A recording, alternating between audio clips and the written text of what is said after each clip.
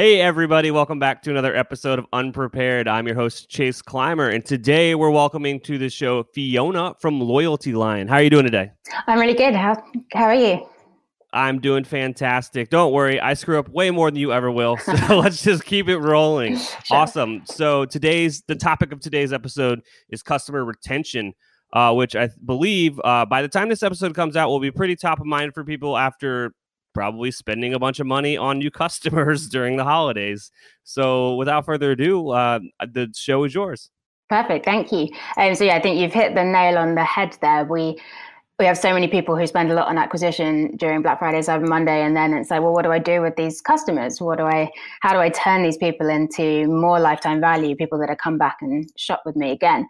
And also, bigger question, how do I get more money out of the existing customers that I got to come back and shop with me during Black Friday as well? It's a pretty big question. So I think the first thing that I would say is just focus on more than just transactions. Like, it's great when someone comes and buys from you, but it's about so much more than that. It's about building these relationships that last, So how can you keep your customers really, really close so that when they do go to make a purchase, you're right at the top of their minds?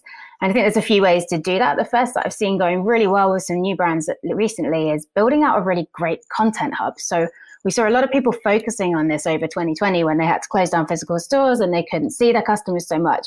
They started shifting that experience online and creating these amazing content hubs. My favorite is... that's where this show came from was, well, what can I do to just do more? And then this like weird little quick video series came about.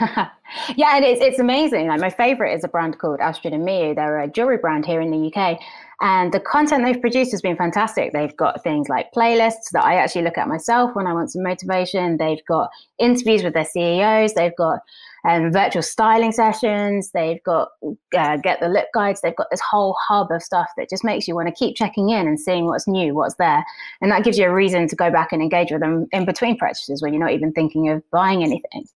Not only that, it gives you, if you're the brand that's producing this ancillary content that, is, definitely what your customers want. It's the same type of app. It's content that would be consumed by your customer avatar. It gives you a reason to send that email campaign or to send that text message campaign. Like, producing content makes it so much easier to run any other marketing channel. 100%. It powers everything. It powers your social media. It powers, getting influencers to take part in that content hub. It can be a part of your influencer marketing. It drives your SEO.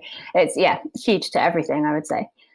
Absolutely. And then another way to keep it about more than just transactions is if you have a loyalty program or anything like that in place, find more ways to get people to engage with it. So don't just give them points for a purchase. Give them points if they like your social media post, if they share your social media post, or if they just follow you. Give them points for creating an account. Give them points for a referral or a review.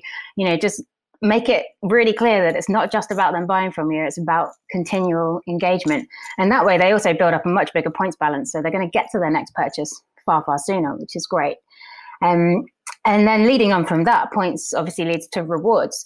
And it doesn't just have to be a discount. It doesn't just have to be money off that next transaction. We're seeing so many brands work with kind of experiential rewards now. So someone builds up a certain points balance and suddenly they have access to those virtual styling sessions that I mentioned, or they might have early access to your sales. So I know a lot of our customers are actually doing early access to Black Friday sales, Christmas sales, and even the New Year sales.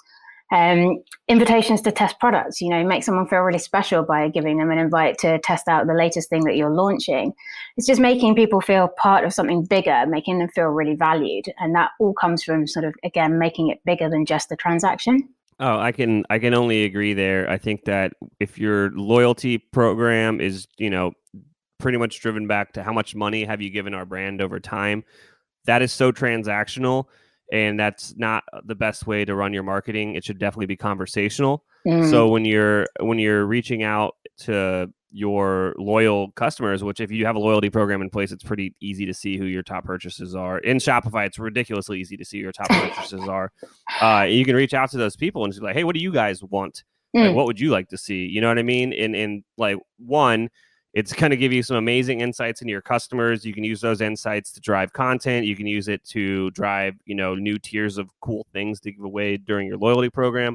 I just can't preach it enough that you should, if people are giving you money you should ask them why. And then if they're giving you a lot of it, you should definitely listen. Yeah, 100%. And I think that's something we just don't see people do enough, is segmenting their customers. You've got your most loyal ones, and that can be quite misleading sometimes as well. You might think that somebody who has placed the biggest order is your best customer, or somebody who has shopped the most is your best customer. But both of those could be misleading. The person with the biggest order could have returned 99% of that order and be of no value to you. But conversely, the person that has shopped with you loads and loads could be shopping only when you have a sale or only when you discount. So it's quite, like you say, it's really easy to understand your most loyal customers, but it's something that I don't think people are doing quite enough of at this point. Yeah, it's definitely, you got to go a little bit just deeper than the surface to make sure that because there's always, the top level KPIs can always be misleading, just regardless if we're talking about loyalty. You could be talking about sales, you could be talking about traffic. It's like, oh yeah, our traffic's through the roof. But then you look at the metrics and it's like everyone's bouncing. So like you're like driving the wrong type of traffic. So that's actually a failing marketing campaign.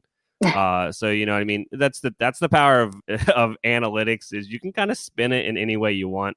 Yeah, it's easy to get these vanity metrics telling the story that you want, isn't it? But absolutely. Is there anything else tied back to customer retention that I forgot to ask you about or you wanted to share?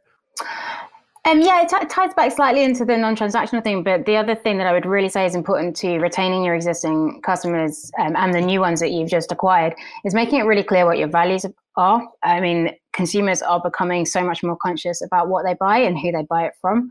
And we've done some research that showed that actually has only increased over the past 6 months as well.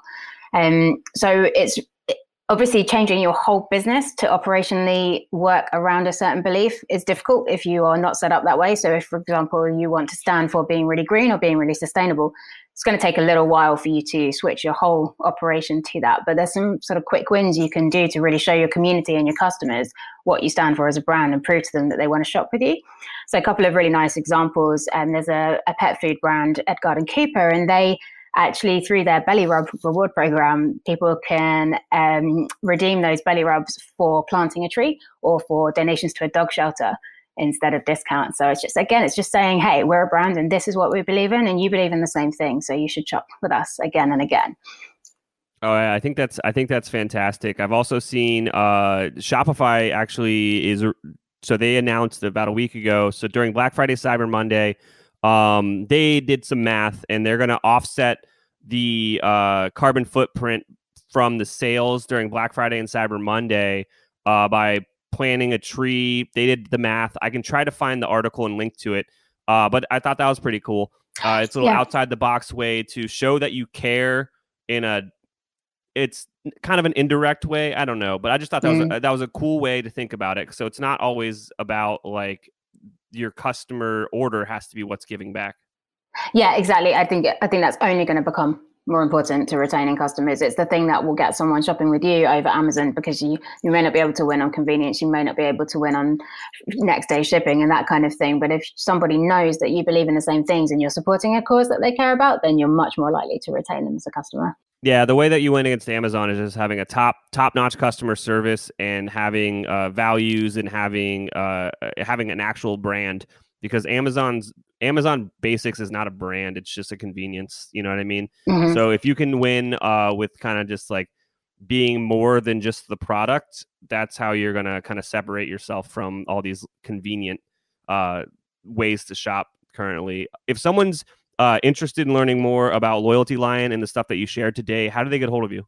And so feel free to follow me on LinkedIn, Fiona Stevens at Loyalty Lion, or you can head to our website, our blog, just loyaltylion.com, and you'll find all sorts of resources there. We have our Hall of Fame that has a whole ream of examples of the best loyalty programs out there at the moment, or there's regular content that will help you just boost that retention a little bit more.